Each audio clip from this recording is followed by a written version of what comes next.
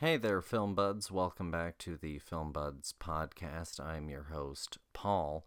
Lauren will be joining us in just a moment.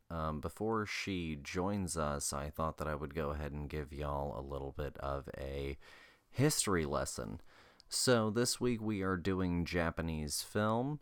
We are doing two different films. The first one that we are doing is Sword of Doom from 1966. The second one that we are doing is Tampopo from 1985. Sword of Doom is part of the samurai films of that era. Samurai films actually were a long tradition in Japanese film. And then Tampopo is part of the ramen western movement that came about later on. So, for a little bit of background, Japanese film began all the way back in the 1800s.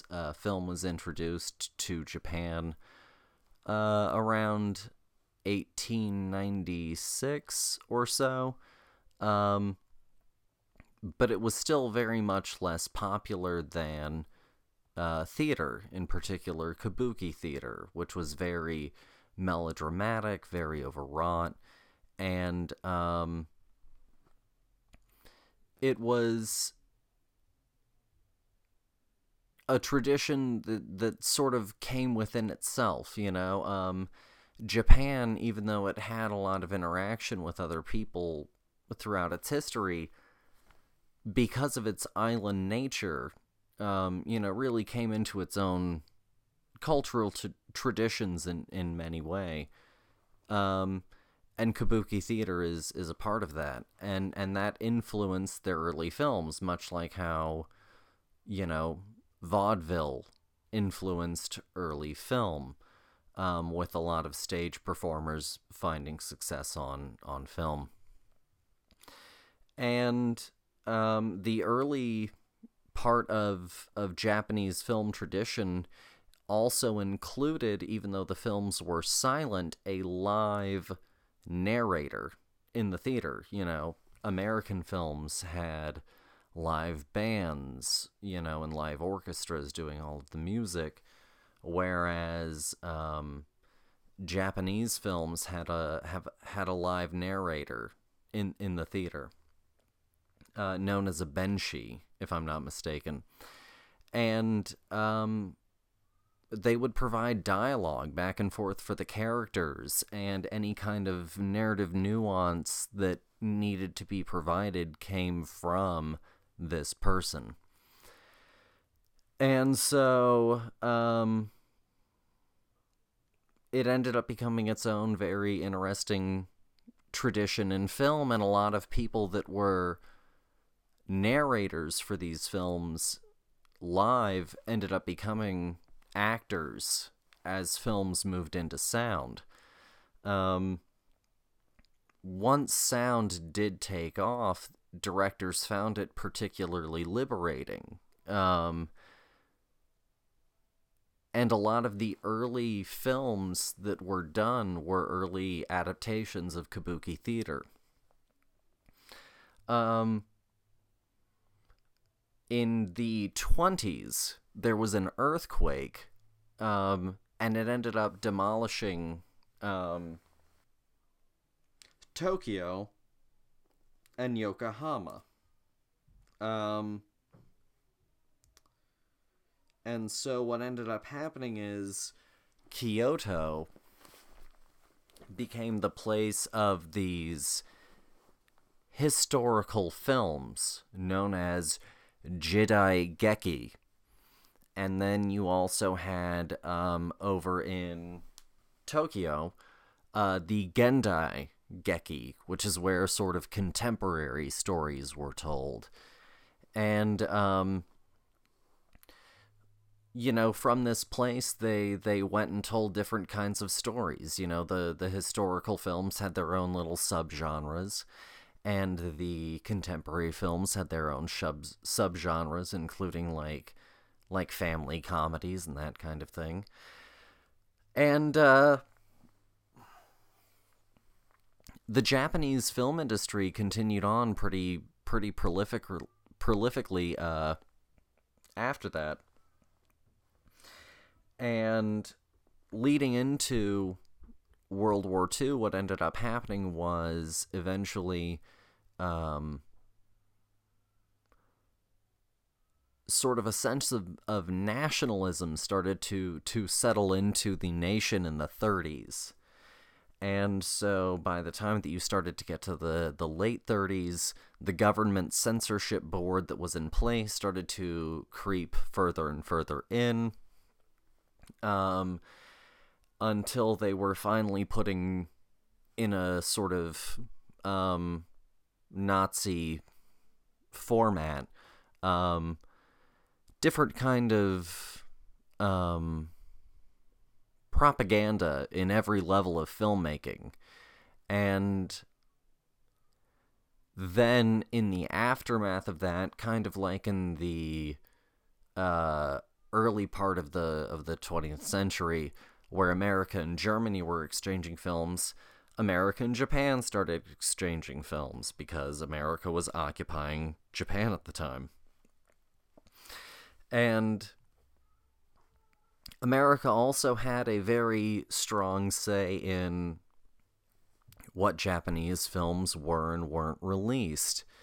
They ended up confiscating like 200 some odd films. They destroyed some of them because they were deemed to be supportive of militarism or feudalism or various other elements that were decided to be against this idea that Japan was forevermore against ever disturbing the peace of the world. And so then following sort of World War II and the occupation, you ended up having Kurosawa and Rashomon. And Rashomon kind of put Japan back onto the international cinema landscape. It's a story about the reliability of narrators and the story told itself. And from that, you had this kind of return to people using all the different forms of storytelling. Jidai Geki and Gendai Geki, and you move then on into Godzilla in the 50s, and part of the reason that people got so good with miniature work for Godzilla was the fact that they did not have footage of World War II. So when they wanted to recreate things for World War II for news stuff, they used miniatures. And so a lot of those craftsmen brought those skills over into Godzilla and some of those films. And like after the government was broken up in the wake of World War II, the studios had been consolidated underneath that government, underneath two different studio banners. It was broken up again, and Kurosawa kind of paved this new way for a Japanese renaissance in international cinema. And it was after that, for the next decade, that Japanese cinema really started to travel around. And it was in the wake of especially samurai films that two things happen. One is Star Wars, the other is spaghetti westerns. So Star Wars is kind of a retelling of, one, the monomyth itself, which is this whole notion of a singular story, but it's also a kind of operatic story in the same vein as Japanese samurai films. On top of that, a lot of samurai films really had a slow boil about these characters who were outside of the law but were the law, traveling around, inflicting their will, if you will, through the sword. And it kind of had this effect where instead of your Western hero being John Wayne, it became Clint Eastwood, and it became this man in a poncho with a gun, and this slow burn up to him pulling out his gun and shooting. And the spaghetti Western genre, was very heavily influenced essentially by the samurai film. That's why in 1960, Peckinpah goes and does The Magnificent Seven, which is a remake of The Seven Samurai. And so then, after a decade of, or more, of the spaghetti Western, eventually this kind of back and forth between Japan and America continues, and what ends up happening is you get the ramen Western. There are multiple culturally specific Western styles that are food-related, kind of like the spaghetti Western. So you have the spaghetti Western, the ramen Western, and the curry Western, for example. And one of those films includes, or this whole discussion, rather, includes two films. And one of them is Sword of Doom, which comes from 1966. It's a very special film to me. It was the film that was the last 15 minutes of it is the sort of inspiration for a story that I wrote called Doom in a Darker Sky, which is a sci-fi story. And then the other one is Tampopo, which was gotten for me by my sister, and it's an incredible film. And, it's kind of this post-war tradition of film with this second generation of filmmaker, and then this third generation of filmmaker, where, the samurai film, the Jidaigeki, ends up informing the Western, ends up informing the ramen Western. And so it ended up being a really interesting double episode. And we're very thankful for you, the listeners, for joining us. We're recording on Thanksgiving and the day before Thanksgiving.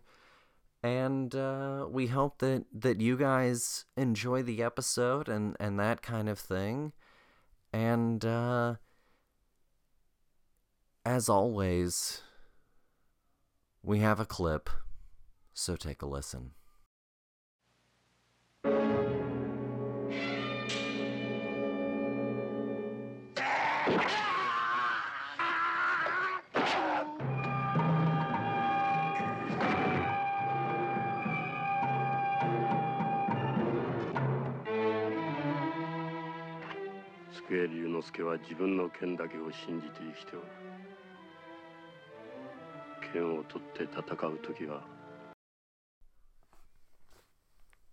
So that was Sword of Doom, but more importantly,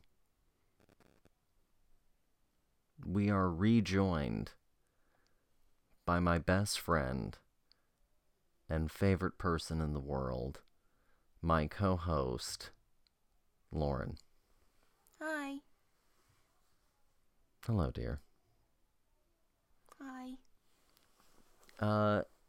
So what was your sort of, before we get into Sword of Doom a little bit, what was your experience with Japanese cinema sort of at large before this movie? Honestly, like my experience with Japanese cinema really consisted of anime and Okay. Honestly, I guess the beginnings started with, the classic Samurai Jack. I don't even is that Japanese? I don't even know, man. It's a Western cartoon, but it largely draws on, especially like the samurai film tradition, with like the ultra wide kind of framing. And I always loved, I guess, how like artistic it felt, really really like pointed in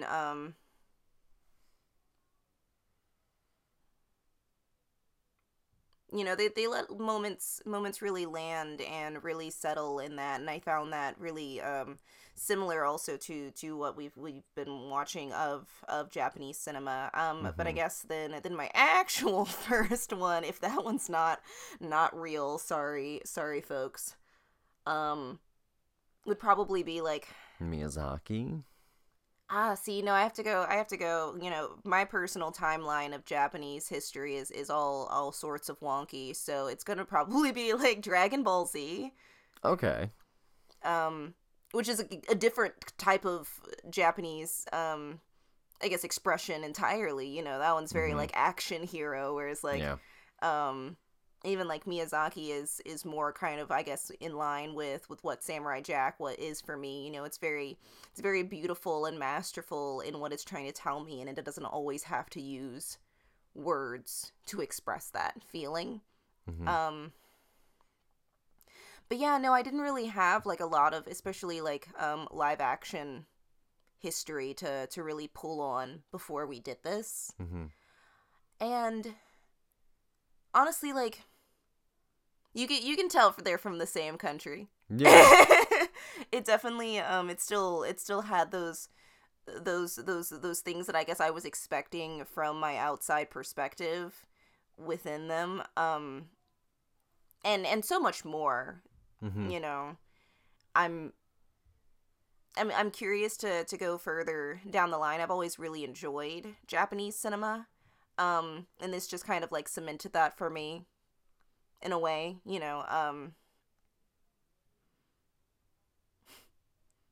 I don't know.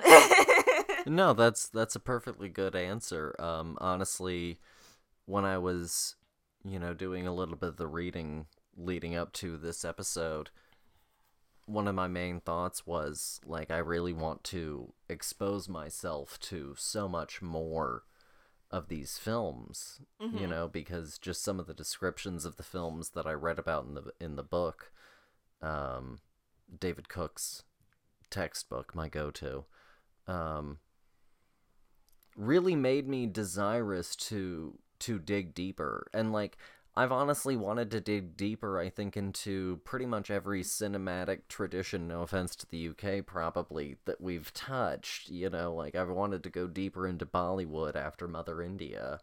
I've wanted to figure out like where the hell Egyptian cinema went after The Land. Mhm. Um, and going back and hitting Sword of Doom, which means a lot to me, and Tampopo, which ends up meaning a lot to me. Um, like I haven't stopped thinking about Tampopo in the same way that I couldn't help but think about the last 15 minutes of Sword of Doom, but we'll get into that. Mhm. And so, um, yeah. I already sort of left us off on a note leading into Sword of Doom, and so for an official synopsis, through his unconscionable actions against others, a sociopath samurai builds a trail of vendettas that follow him closely. Directed by Keihachi Okamoto, written by Shinobu Hashimoto, starring Tatsuya Nakadai, Michio Aratama, Yuzo Kayama, Yoko Naito, and several others. Um, the main person is of course Tatsuya Nakadai as Ryonosuke Suke. I think is how you pronounce that one. And this one got introduced to me in. Do you mind if I lead it away? Go for it. Okay. This one got introduced to me in college in David Cook's class. We did cinema sort of essentially from when it was introduced until World War II, and then from like World War II after. And my teacher just kind of threw us into the deep end on this one. You know, we had been talking about Japanese film, and film in the wake of World War II in general.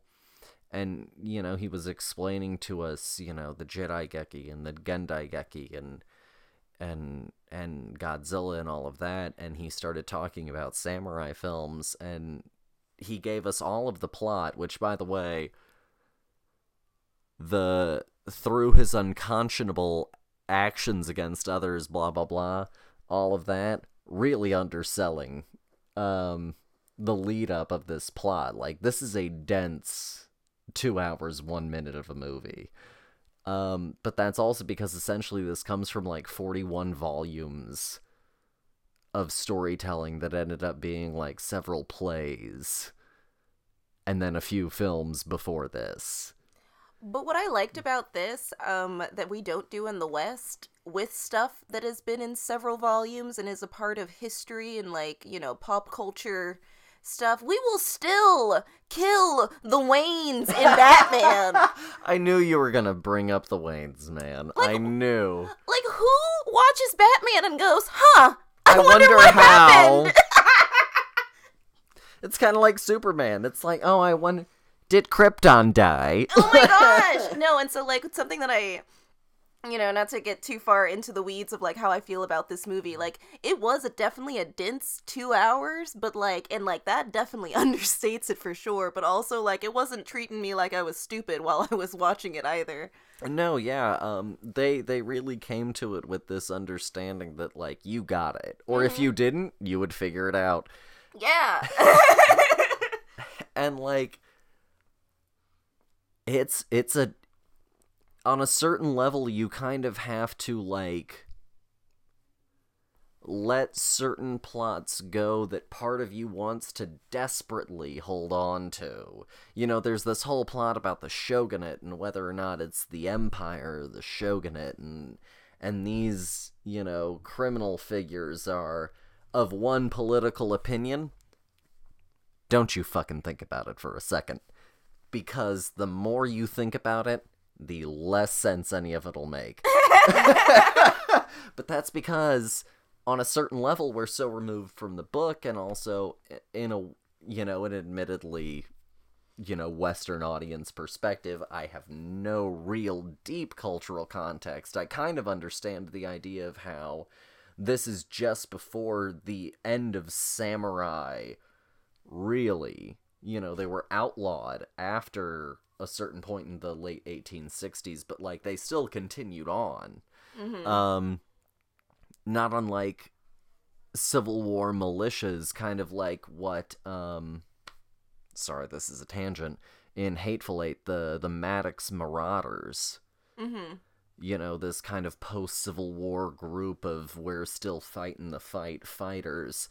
You know, after the samurai were done, there were still a group of them that continued on, and actually they ended up just essentially infiltrating the military-industrial complex of the aftermath. Mm-hmm. Sorry, that's a whole can of worms. But this story, you know, it's right in the middle of that culture, right at the end of it, and, like, they don't care if you understand it. Like, the way that the story is presented, what I'm saying is, don't get in the weeds on any of this history, because you'll have to do the kind of research I did to understand it. Really, what you have to do is just essentially follow, for a kind of a rough estimate, Samurai Jack Nicholson in The Shining go mad.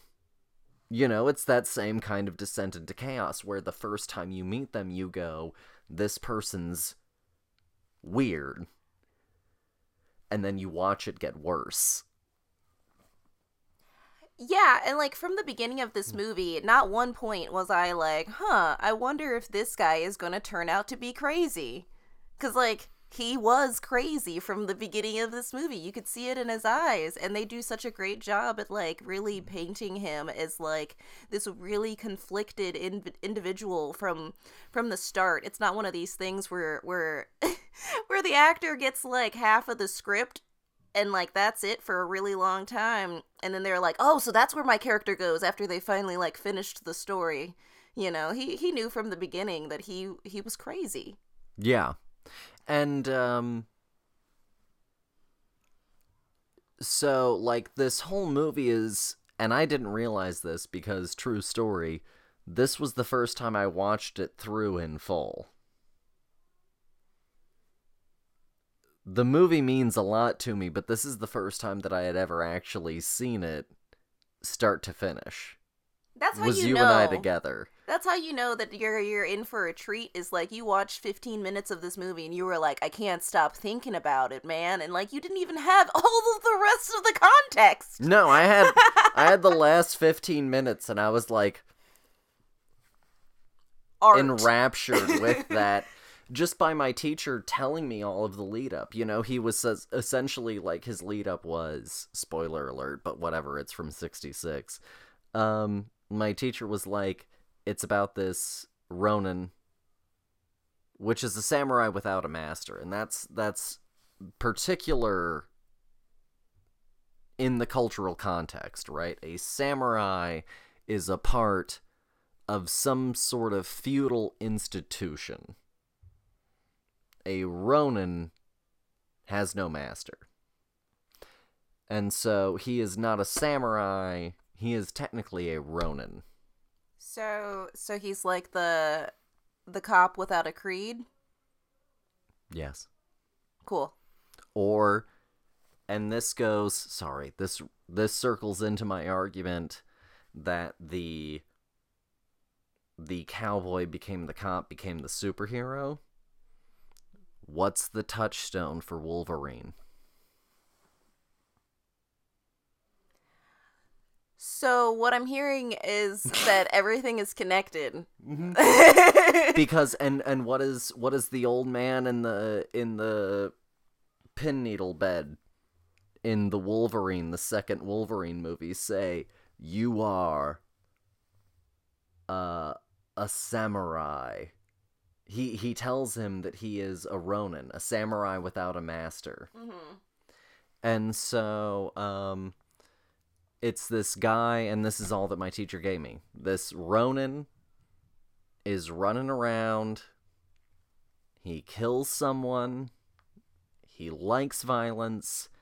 And he ends up killing a lot of people and making a lot of enemies. And then finally, his enemies come to kill him. And that was essentially all the lead up that he gave us for the last 15 minutes of that movie. And really, like, again, with the synopsis and with that, technically, yes, that is the movie. But there's so much more going on in this movie, mm-hmm. and I think, again, just an understatement. Yeah, and so, like, first off, it's a beautiful film. It's technically fascinating. Mm-hmm. Incredible camera movements. Incredible angles. The actors are doing a phenomenal job. Even though some of the story nuance might be lost, it's never lost on me in an actor level. No. You know what I mean? The actors, because they are definitely aware of who these people are giving me everything I need. Maybe not everything I need, but enough for me to carry the emotional arc. No, and I feel like that's something that I've learned from, like, doing this international cinema just as a whole, is kind of like, at the end of the day, I'm not going to understand all of the nuance, but, like, that's not what I'm looking for. If you can sell me the story it just a base level, then that's great. Because honestly, like, this movie was, really sold by all of what made this movie happen, like, put together, and even if I didn't get all of the historical context, I really didn't need it in order to understand who these people were and how they felt about the lives that they were living and the people that they were interacting with and the choices that those people were making. Mm-hmm. I really didn't need the whole what is his creed, how to understand It how all he's made lived his life. sense. Yeah, I got it by knowing that the actors knew it, and trusting them to tell me this story the best way they knew how, and I think that they succeeded. No, for sure. And like I saw this film in 2016, and so I sat on it for 4 years, just errantly thinking about that last 15 minutes, the only thing that I had ever seen of this movie. And like I can honestly say, if I could give the film like one really positive note, even if I have like, like notes about how it can sometimes be a little slow or whatever, if I can say this, after 4 years of only thinking about the last 15 minutes, I'm not disappointed by the rest of the movie. Good. Honestly, I was gonna ask, after this being your first watch through, did it live up to it? Yeah. Honestly, like, I was really along for the journey, and so once I finally got to the part of the movie I knew, I was already hooked. And getting to the part that I knew was great was honestly on a certain level just like a separate kind of reward Mm. of being like, even if I did think that there were some pacing issues, I thought the story was great, and the lead up to it on its own way made the last 15 minutes better because I was more on our lead character's journey.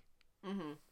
Whereas, if I'm being completely frank, my understanding of the film based off the description I got in the last 15 minutes colored my lead character in the story that I wrote, Doom in a Darker Sky, to be more of a bastard than I think he's presented as. Even though he is just as much of a scumbag as I wrote, I think this actor brought a lot of nuance that maybe I didn't have for the character. I really wrote a bad guy, I think, on a certain level. No, yeah, this guy is a psychopath in like every sense of the word. Like he is so charming when he wants to be, and he's mysterious, and for some reason people keep getting just like drawn into his presence, and for like no real reason whatsoever. He kind of reminds me of like a Sasuke Mm-hmm. of a person. It's that, and I think it's in the essay, it's that paradoxical nature of absolute evil, of it being the worst thing for you to approach, but the most intoxicating thing. But maybe that's also going back to, like, Venus flytraps or poisonous toads. Mm-hmm. These things that draw the eye. Candy-colored. No, yeah. And there's also like this weird theme of this movie of no one taking blame for anything. Mm-hmm. And I find that really interesting as well, because it's kind of like it's not just him. He's not just the problem. Yes, he is an outlier in the grand scheme of the world, but he's also close enough to it that nobody realizes until it's too late that he's a problem.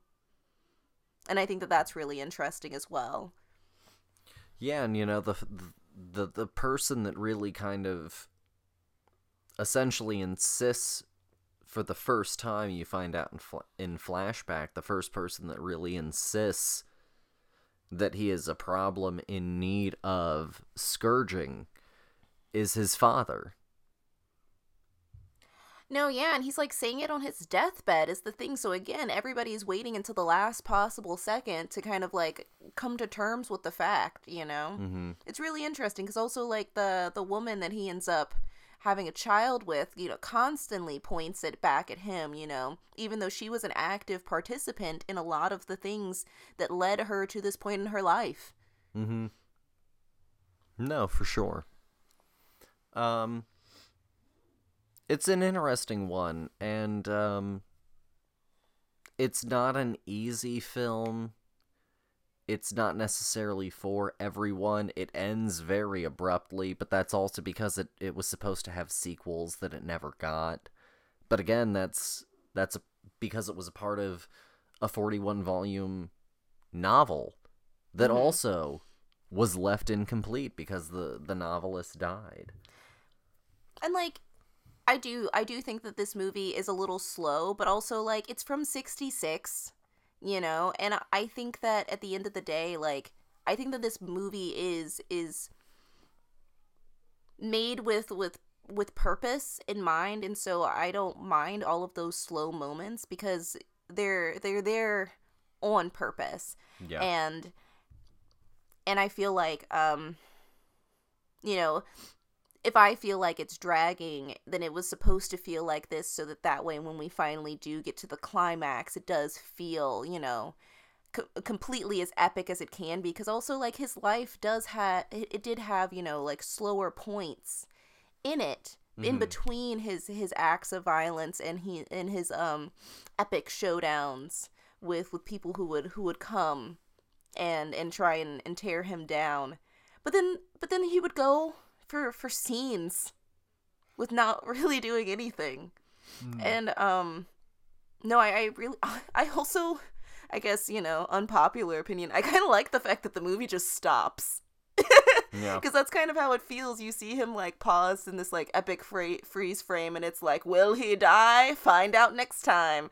And you never get that. And it's also kind of, you know, kind of how life is in a certain way. You know, you don't get to know when your final day comes, and we don't get to see his either. No, for sure. Um, so if you had to rate Sword of Doom, what would you give Sword of Doom out of 5? Oh,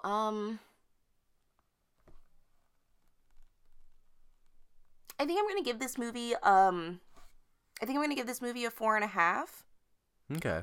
I really enjoy this movie, and I think that it is worth another watch through. I think that because of how dense this movie is, um it can feel a little like eye tiring, you know, having to, having to read subtitles for 2 hours was definitely a lot of subtitles in this movie. But overall, I thought that the way that this movie was made and like the acting, everybody was just doing such a great job, and I loved all of the cinematics of the that final fight with like the ghosts and him like slicing up the the the blinds. Mm-hmm. It was just it's so cool, and it's also just a marvel of its time, because of technological advances as well. You know, we forget it's so easy to do things now. We forget how much work all of this took. Yeah. And like, no, I really did. I really enjoyed this movie. Okay. Um, I'll give it a 4.5 as well. I was gonna give it a 4, but I'll give it a 4.5. Aw. Well, I'm glad. No, you convinced me. Um, I don't know. There were like I loved it. Um, I guess I was maybe just like slightly more critical, but I think that you made a compelling argument for a 4.5. Well, yay! I'm glad that I could bump you up to a 4.5. Not even on purpose. I wasn't even meaning to. Yeah, yeah. Um, so our next film, uh, as I talked about, the samurai film led to the spaghetti western, led to eventually the ramen western, and so our next film is a very, very special film from 1985 called Tampopo. And as always, we have a clip, so take a listen.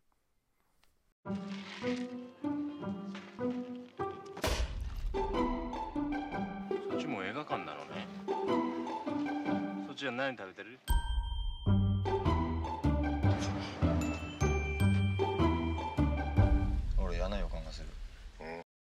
So that was Tampopo from 1985. And the premise is a truck driver stops at a small family-run noodle shop and decides to help its fledgling business. The story is intertwined intertwined with various vignettes about the relationship of love and food. I think that's appropriate. And it is directed by Juzo Itami and written by Juzo Itami. And it stars Tsutomu Yamazaki, Nobuko Miyamoto, Koji Yakusho, and a very young Ken Watanabe, who once infamously said, "Let them fight" in Godzilla. That's right. Mm-hmm. In the sequel. And his son was the bad guy in the threequel crossover. So yeah, that was Tampopo, and we this film ended up getting selected because Mad suggested it, and then she was gracious enough to just go out and buy it for me, and so then I was like, well, it has to be included now. I did intentionally. I forced you to do it. And we watched it all together, and I'll say this: I had a hell of a time watching it. But I'll let Madeline sort of start off with it. So, how did you discover the film?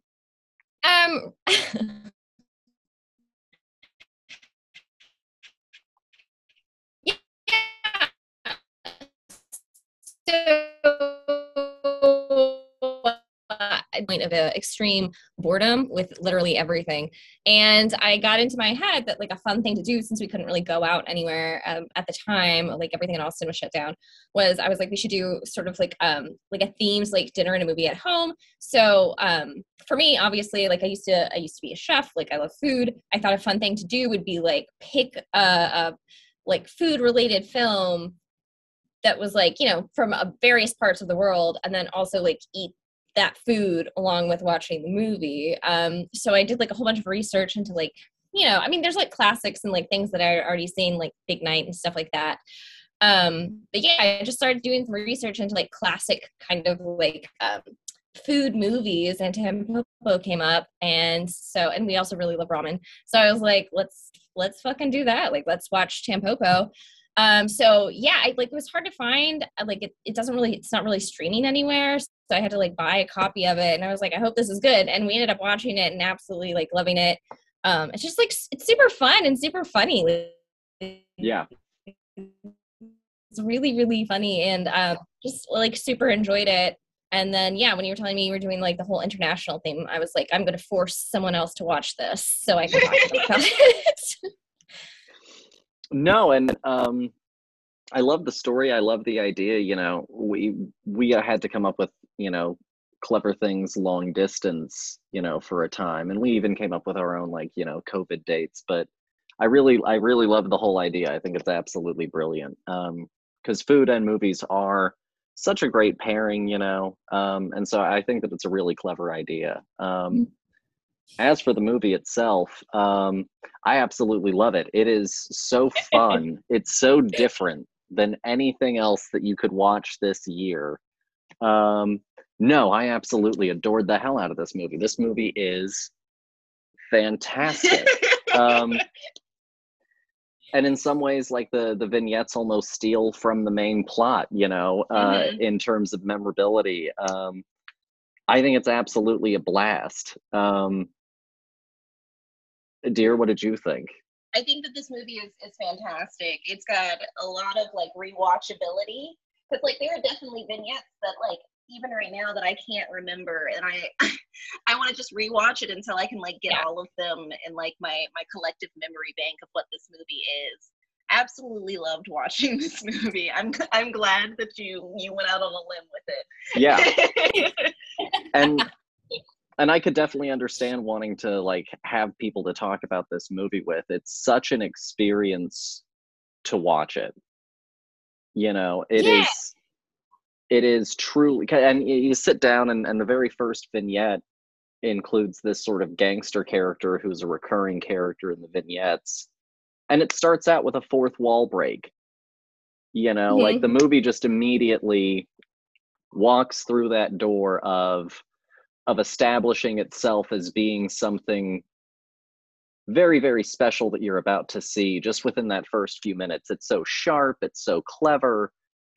It's right up there with a Woody Allen wall break, you know, like it is just perfect. It's not just a throwaway gag, it's really quintessential.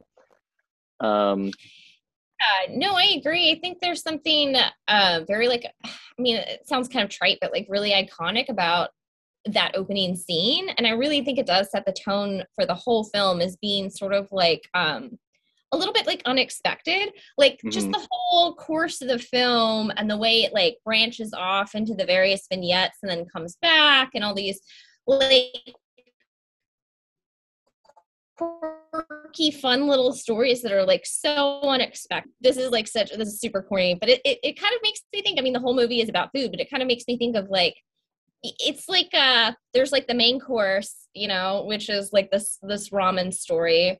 And then it's like all these fun little sort of like amuse bouches all along the way. And they're all like unique and delightful and like fun to watch and sample. And yeah, I totally agree with you, Lauren. Like you said kind of earlier, like there's such a watchability about it. And you just want to go back and like experience all these fun little like offshoot stories like again and again. And yeah, they're just like so zany and but all like so very like heartwarming. And there's something very just like I don't know, like fun and very human about all of them. And just sort of, yeah, the whole thing, I think, again, also kind of subverts expectations with like the fourth wall break, with the way, again, all those kind of little vignettes happen, just like the main storyline itself, like, because, again, like, he calls it like a ramen western. And so there's parts of like Western story arc. Again, it's like, but it's Japanese, so it like has its own kind of like particular tone and take on everything. And there are some like very fun things that I think kind of like subvert your expectations throughout the movie, but that just kind of adds to it and keeps it like super lively and fun and engaging. Yeah. And you know what you were talking about, you know, the main course and then all of these little side tastings, you know, it that sort of made me think of the little vignette that you get of the old guy, you know, talking about like ramen and what makes good ramen and how to eat ramen and how. But then you also think about food and how we talk about food, right? And it was the star of the dish, you know, like we even have this kind of weird co-opting of language.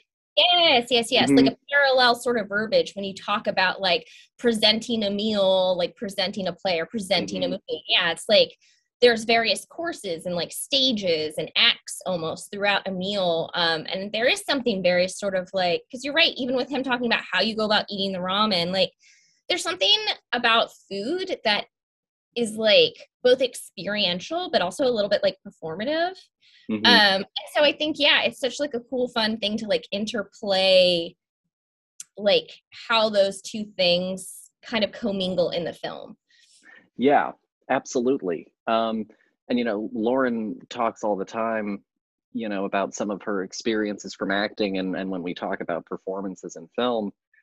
And what really helps set this movie, aside from it, you know, having some certain Japanese, I think, sensibilities, is that it has this incredible comedic sensibility as well, and all of this heart.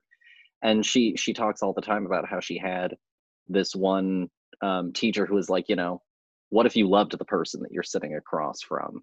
Oh yeah, always choose yes. You know, and like that's more interesting than being like, no, I hate them. And like on a certain level, that's so much of this movie, you know, like it's not really an angry movie, it's not angsty, there's not really violence, but it is a Western. Yeah. Well, and even like the violence is like a little bit comedic because like I can think of really like there's like a couple instances. So there's like that opening bit and they don't even show like the actual fight. They just see like the aftermath where he like shows up at the ramen place and that guy is drunk and sort of belligerent. And like, he's like, you got to get out of Tampopo's ramen shop, like cut the shit. He's like, all right, you want to fucking fight? And they're like, yeah, let's go. And then they beat the shit out of him, of course. And she like is tending him back to health. But yeah, like, I mean, you're right. Aside from that, and even that violence, like they don't show that violence. It doesn't come across as necessarily mean. The next time those two guys have like a showdown, they end up becoming like good friends. It's like man, we're going to take some swings and like work our shit out. But it even also feels like comedic then. Like it's just like hilarious. These two guys like under an overpass, just kind of Yeah, cars just passing each by, other. not giving a shit, you know. Yeah, and they literally are just like so tired. They both just like collapse next to each other in the grass, and they're just like, "That's it. We're buddies. Like, let's fucking help Tampopo fix up her ramen shop." Yeah. He's like, "You're such a good guy," you know. Like, awkwardly, they're like, "Yeah, my buddy over here." Yeah, love it. Yeah. No, and it was such a delightful movie, you know. It was truly enjoyable to watch. You know, I like movies that are you know, tough to watch, but it was so delightful to just sit and watch something that was just like refreshingly bright, you know. Like it No, was yeah, I completely agree with that.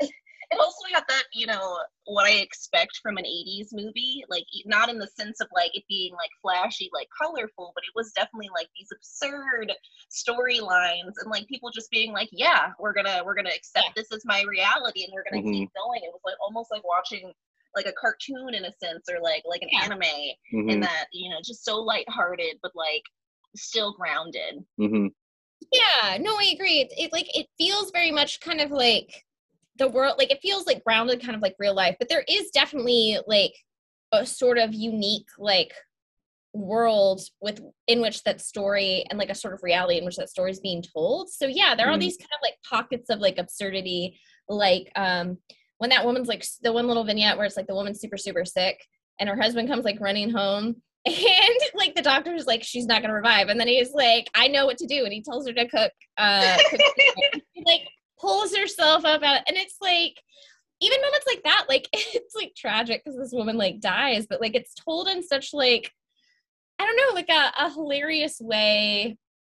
I feel like people listening to this who have not seen that movie are going to be like, wow, this woman is laughing because a dying woman got up and cooked her husband a meal. But it really is funny in the context of the film. Yeah, it's absurdist. It is absurdist, yes.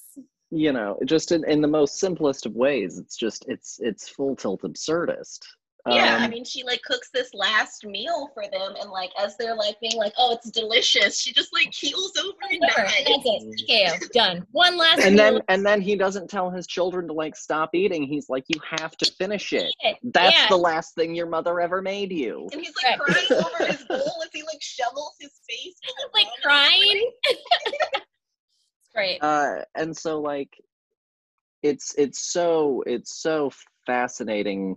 And it's so fun, and you know, it is big storytelling, but I think I was doing a little bit of research, and of course we watched Sword of Doom, and you know, one of the reasons that film took a little while to really sort of take off in Japan back when it was introduced in the late 1800s, early 1900s, was that people were still really just enjoying the shit out of kabuki theater.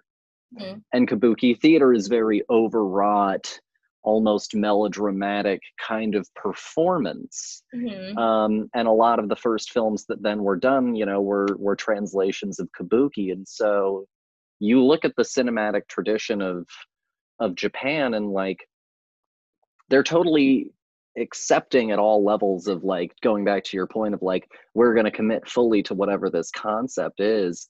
I think that kind of goes back to kabuki, you know, like, you're doing it big, but that's authentic, you know, like that's genuine. And you look at anime where suddenly our characters' faces completely change, you know, into the huge eyes and and that kind of thing, you know, in pain or in sorrow or in anger, you know. They're totally fine with it being as big to convey whatever idea or feeling it is that they're trying to get across. And I think that it really, really lands. It has like a universality of it, you know, like there's no disconnect from watching it as an American versus, I'm sure, you know, watching it as a Japanese individual, you know, it all reads perfectly, you know. And like you even get some of it in Sword of Doom, where he makes, you know, our main guy makes some really out there faces, and at the end he has this whole big explosive battle against these ghosts where suddenly it seems like the room's walls have like no limits and lights are going crazy. and you can see the scrim, but it doesn't really matter because like we're conveying something right now, you know? And then he starts to just like chop through dudes, and you're like, I didn't think this gang was this big, but it Yeah. doesn't matter because again, like we're trying to sell something right here, right now. Yeah. And you get that same thing in Tampopo. And also, it was interesting to see how the samurai film of the 60s influenced the spaghetti western Sure, that yes. then circled around and made the ramen I love western. It's that. this Yeah. weird cyclical nature, you know. So this is what ramen westerns have to offer. I'm more interested in these. This is great. This was such a blast. Like, This I is a truly western enjoyed for this someone that movie. doesn't like a western. Yeah. A Yeah. western. If you looked at me and were like, I hate westerns, they're so, you know, either John Wayne or Clint Eastwood, I would be like, Tampopo. Mm-hmm. Yeah. Go and Yeah. find it. I mean, honestly, if it wasn't for like the like I'm gonna call it the food porn scene, I would say that this is a family movie. Mm-hmm. No, yeah. Yes. No, yeah, the whole like Yukuzu like film, like the food porn scenes are, but even those are like, I don't know, there's just something. Well, I will say this, like the first time I saw them, like with the fucking the shrimps on her stomach, I was like, what in the hell? But the thing that I will say this, the thing that I think I like about all of those, even like the kind of very sexual, like food centric vignettes, and all of these vignettes, and I think just like the movie as a whole, like I think it shows the connectivity of like food and life, like irrespective of who you are and where you are. Because I mean, you have like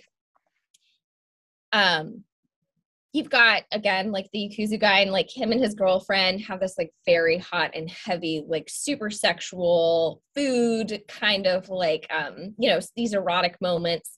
And then you also have, though, like my favorite, which is the old woman who squeezes all the produce. And it's like some sort of like weird like texture thing almost, where it's like she just really loves going in and just like touching and squeezing and mangling this food in this grocery store.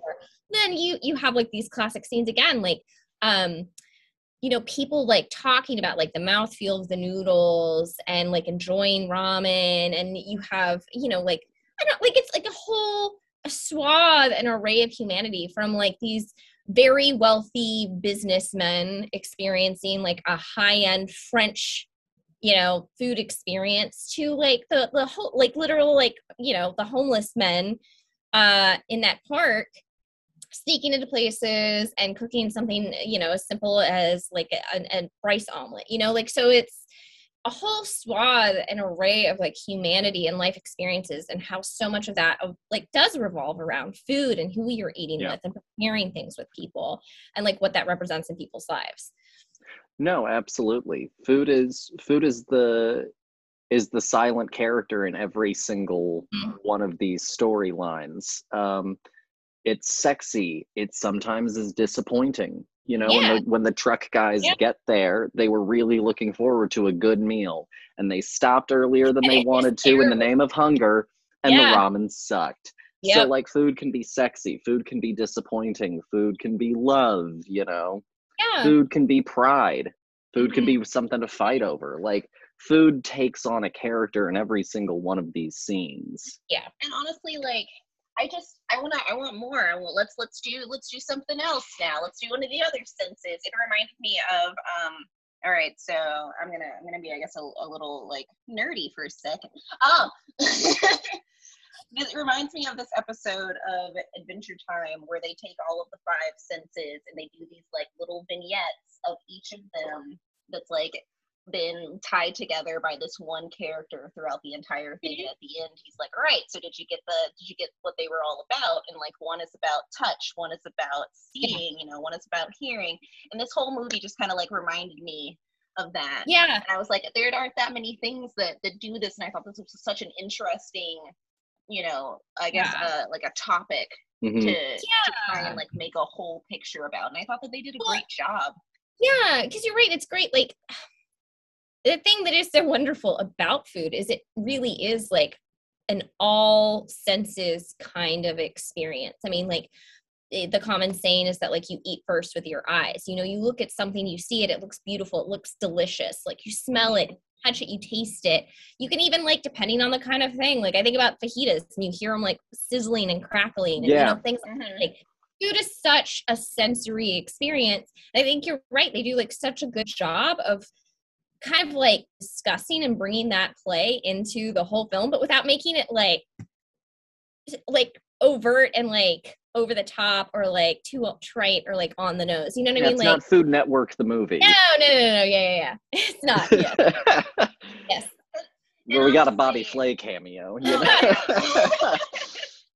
honestly, like the subtlety of it, it works so well because you don't really notice it for a time until like honestly probably about like halfway through. I was like, all of these vignettes are about food. Yes. You know, like, and you don't really like pay attention to it because you're so engrossed in the story, you know, and all of these people's relationship to what food means, and it's just it's so good. Yeah. Well, no, and even like the main storyline. I mean, the whole reason Tampopo still has that ramen shop is because her husband had started. He had owned it, and he died, and this was like her last big connection to him. But she like didn't know what to do with that and how to like move on from it. And it's not until she meets these, you know, men in her life who come and they help her hone her skills. And like, yeah, I mean, you talked earlier about this idea of like food being like pride and stuff like that. She gains pride in like this, not just as a dream of her dead husband, but as like her own dream. And this becomes about like her own aspirations and her own love of food and her own connection with like the people in her life. And like, as her, you know, connection with all of these different people grows, her confidence grows, her abilities grow. And so it's really like this whole transformation that, you know, takes this thing where it's just like, again, like this ramen shop that had been someone else's dream, and it really becomes her dream and like her passion. And by the end of it, you know, it's transformed her and it's transformed the restaurant. Yeah. No, absolutely.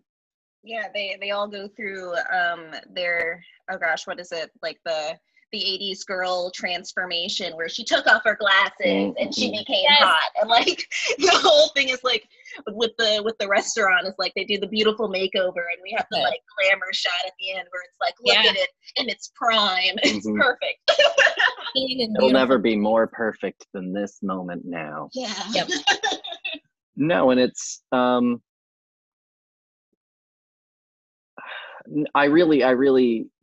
I can't speak highly enough about this movie. I think it's so wonderful and so well done.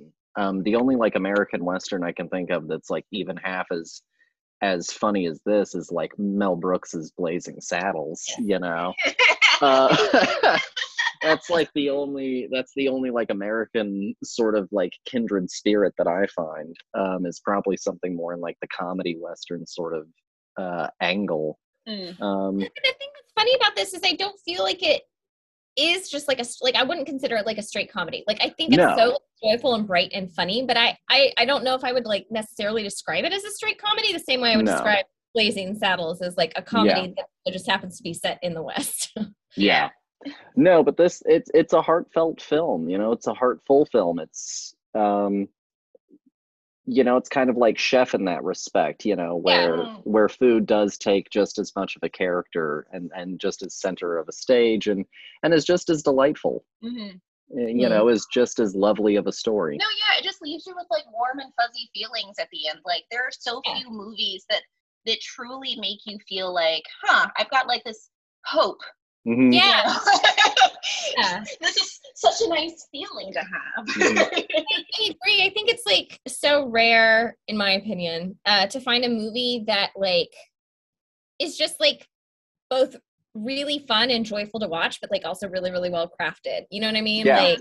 Like such a like a beautifully told story that's like so again, like I really think it's like so uniquely told. Yeah. You know, we talk all the time about like, you know, you were saying that like it's fun and it's charming and it's also well crafted. You know, we talk all the time about how you know, people will be like, oh well, it's for children, as though that's some excuse for bad quality, you know. And like they talk in you know, in Mexican film history about how like churros ended up killing the film industry. And it's like, well, the problem I don't think was necessarily churros. It was probably that they started making too many bad ones, you know? And so it is rare to just have things that are aiming for warmth and heart that land with all of the real technical prowess that's definitely on display. Like this is a well-crafted film. No, yeah, we don't have to lower the quality of the art. We can still love the thing that we're producing. It doesn't have to be, you know, the biggest budget thing. Mm-hmm. Yeah. You know, we can have filler movies that still make you go, I liked watching this and I'd watch it again. Mm-hmm. Yeah. That are also well done. Yeah. Yeah.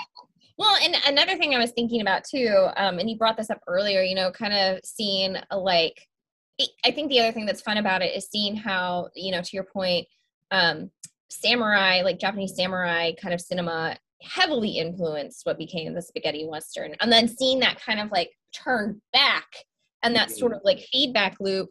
And when you're watching Tampopo, like again, you get these hints of very sort of like American, like Western style film that show up.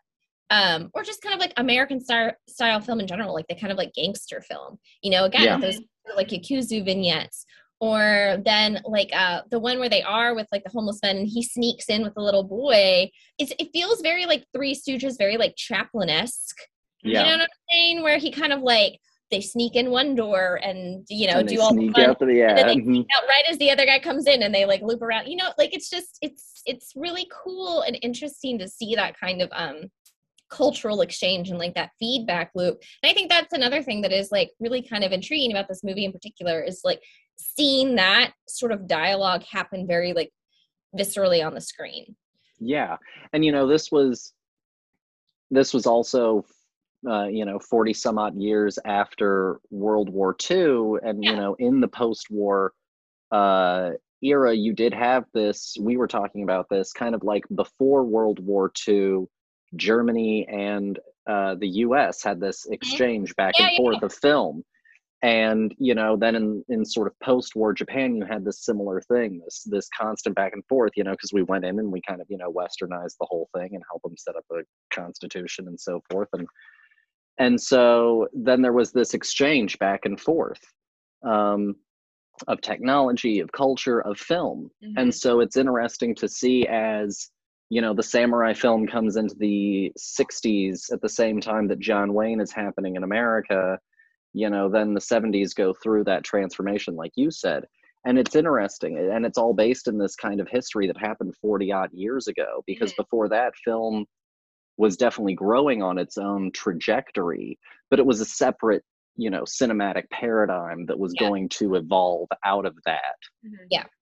Had World War II not happened, and had there not been the exchange back and forth for, you know, the 40 years leading up to this. No, yeah, you were talking about, you know, these parallels that we have to like to our culture and to the things that we have put out there. I was just thinking about like the businessmen scene, or it's like, yes, they walked in like, yes, we're gonna do business. I have a business luncheon, and I loved that scene. It was absolutely hilarious. I loved him being like, yes, and you know, oh, the caviar and this and that, and I was like, I felt exactly the opposite. I was like, man, I don't know what to order at a French restaurant. I would probably done the exact same as the rest of the businessmen who are like, yes, we know what we're doing. We'll order the Heineken. You know, loved that scene. So good. Such a good payoff for and that's what something that like I feel like, you know, one acts and like these little vignettes do so well is like have a whole complete story in like a few minutes. Yeah.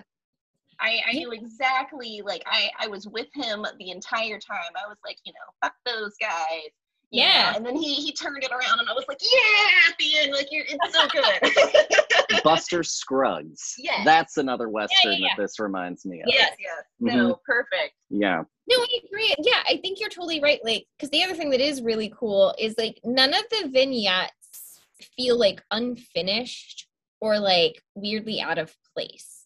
Like, they all, like, no matter how short, feel like such like a fully fleshed out complete story with like fully realized characters. It doesn't matter if it's like literally like a 2-minute vignette. Like they all felt like fully complete, which I honestly think had to have been like a really hard thing to write and craft and do so well. But like I never feel like any of them feel like throwaway moments at all. No, not at all. It's incredibly seamless. It's incredibly well structured. And it's kind of like, if you were to lay it out on cards, it's kind of, you know, scene by scene, you'd have the most cards for the Tampopo story.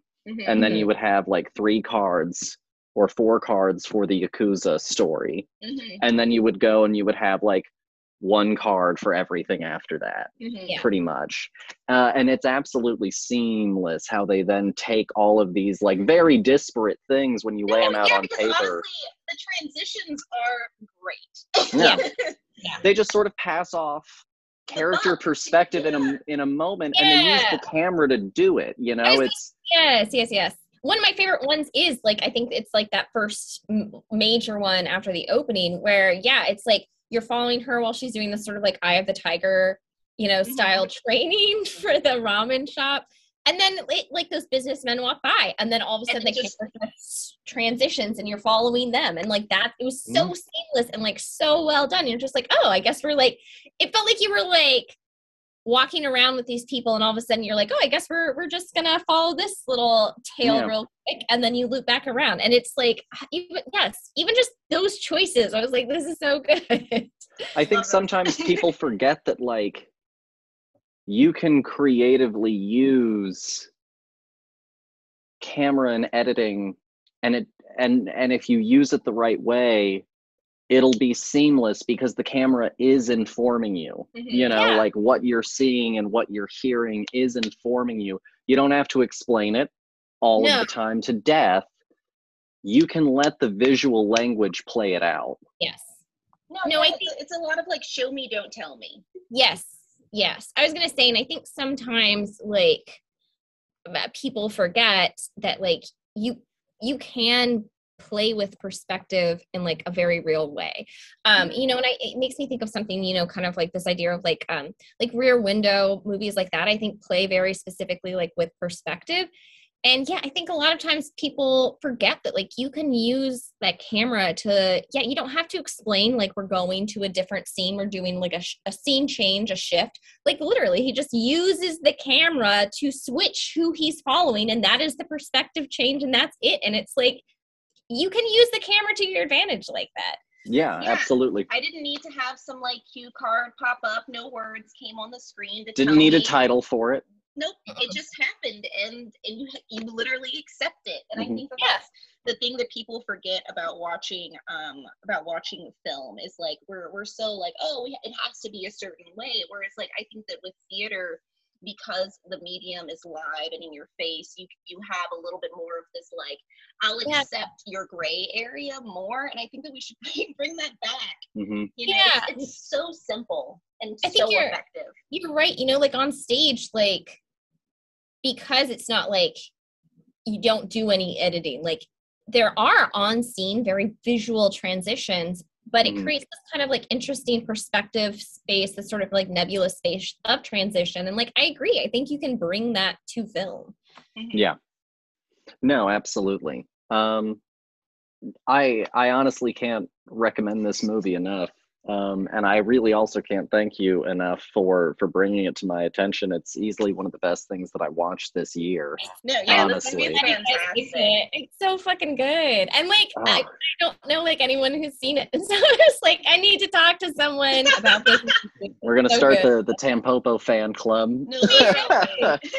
Welcome to the first international meeting of the Tampopo fan club. Hello, everyone. Yes. Perfect movie. No. And I really do feel like it's a must. You gotta, like, the whole time we were watching it, I was like, I wish we had ramen. Like, you gotta just eat ramen while you watch the fucking movie. Like, you just gotta do it. Absolutely. So Matt, if you had to rate it out of 5. Oh, got 5 out of 5 for me. Yeah, absolutely. I fucking love that movie. It's 5. great. 5 as well. 5 out of 5. Done. We did it. Perfect scores. It's so good. It's so good. No, it's shocking. I knew that it was going to be good. I knew I would probably enjoy it. I had no other really like expectations. I heard the plot. It was like, Western about someone who helps a woman, set up a ramen shop, little scenes in between. I was like, okay, I don't know what that amounts to, but okay. Yeah. And this completely exceeded any expectation that I could have set on No, the film, yeah, like honestly. there's nothing that I don't like about this movie, and I think that that's such a rare gift. Yeah, To watch I something where agree. you went like you didn't go, ugh, really? Yeah, At this least one isn't time. this isn't a 5 where I look at it and go, well, maybe there are still some faults in it, but I think that overall its strengths carry it over. No, this movie is just, it's on So all good. cylinders. It's 5 out so of 5 on good. all So everything. good. It was like a visual roller coaster ride. I just enjoyed my time with Tampopo. Perfect dish. Yes. It was Michelin star winning. That's right. But no, I absolutely loved it. I loved talking about it. Thank you for coming on. Is there anything that you would like to let the listeners know? Do you have anything in the works? Have anything in the works? Something that they could maybe go and read of yours soon or currently? I mean, currently, yes. My taking an accurate sexual history is still up. Actually, just won Best of the Net for that recently Hey, on nice. Prometheus Dreaming. So if you want to go read a really short story, go for that. As far as like my own stuff, I mean, I'm still working on like a novel tentatively, but that's like no one should read that, right? No one needs to see it where it's at right now. No one should know. I'm just going to be quietly aware that this stage of this story existed and then take that to my grave. No one should read where it's at right now, but maybe eventually, someday, hopefully soon, working on that. Yeah, I mean, I have nothing exciting happening except for the fact that I'm going to eat a bunch of food tomorrow. That's all I've got going on in my life. I think that's good enough. I'll link to it below, and all of Madeline's socials as well, so that way you can go and follow Mad the Impaler. Yeah, you can see all my photos of my cat. Yeah. Exciting. The Dear, content you want. Do you have anything that you would like to tell the listeners before we go? Watch Tampopo. Yes. Do it. It's a must. It really is.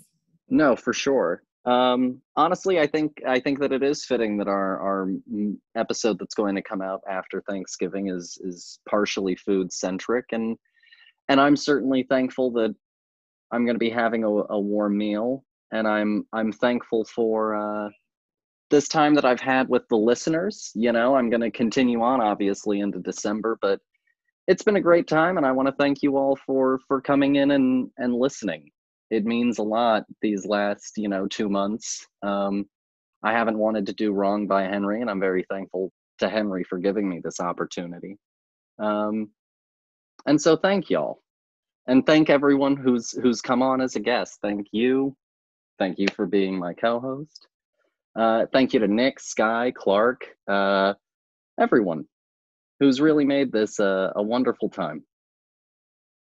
Wow, you just had to show everyone the fuck up. We're all literally like, you don't have anything going on, and you're like, I just want to be thankful for all of you. And I was over here being like, man, that was so beautiful, and all I could think was like, thanks for tuning in. Like, woo. For viewers like you. Thanks. That's right. Yeah. But yeah, I guess also though, ironically, it's also International Month, and all of our international listeners are like, I don't fucking celebrate. I don't celebrate Thanksgiving. Mm-hmm. So I guess I'm thankful for I guess I'm thankful for y'all. You're my family. Okay. Thanks, guys. Blah blah. It's been great. I love it. I love you, kid. I love you, kid. I'm thankful for you. Honestly, I couldn't have asked for a better sister-in-law. Aww. Okay. The people can't see it, but we're sending hand hearts to each other, and it's beautiful. And you're missing it. Because this is a podcast. Exactly. But yeah, so thanks everyone for listening, and thank you guys for coming on. And we'll have a whole new theme going next month. My sort of strange anti-holiday movie fest that I'm going to do. Yeah. Currently, I think it's going to include The Green Knight. It's also going to have 8 Crazy Nights. So I'll come up with some other ones to throw in there, and we'll catch you guys next week. Bye. Bye. Bye.